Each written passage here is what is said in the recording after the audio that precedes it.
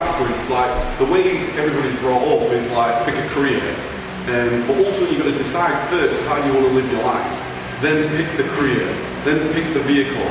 Like for yourself, if you want to go back into that, and like if I wanted to do electrical engineering and I was happy doing that, then I'd just be an engineer. Because that's what I was talking about, the definition of life success is different for all of us. But it's important that you pick the right vehicle, and I would probably say 70% of all people are not happy in their jobs, they're waiting for the weekend, just because they're now in a career. Life takes over, you start to build up responsibility, you may have a family, you may have a mortgage, you might have all these things that you just life, and now you're now in a career that's like, well, I can't quit this because I've got my mortgage to pay, I've got my kids to feed, I've got my relationship and all these things. But really, it's quite, I mean, for me in Kylie, we had a lot on the line as well, like all of us do.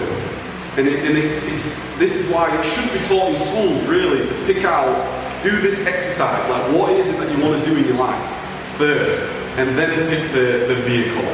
I think that's critical, because I'll no longer ever do anything that is not in alignment with the way I want to live my life.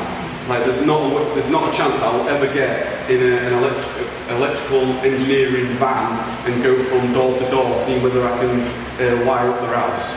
Like, it's just not going to happen. And if it did, and funny enough, I've got a gardener, and I was thinking to myself, I think I said it the other day on the live call. Like, if money is a bottleneck for people, because money is a bottleneck for people. What you can do this time of year, everybody needs the gardening doing. Everybody needs the gardening doing. You could go down the street and say, look, for 10 quid, can I do your garden? And if somebody really wants this bad enough, they could go down their street, they could maybe make 50 quid. That 50 quid bought me those products there. And that returned around about £75 when we sold those products. So there's always a solution to everything. And when I was talking to the gardener, I was thinking to myself, you could completely automate that, like straight away. You just get a couple of gardeners in, and they could do that all for you.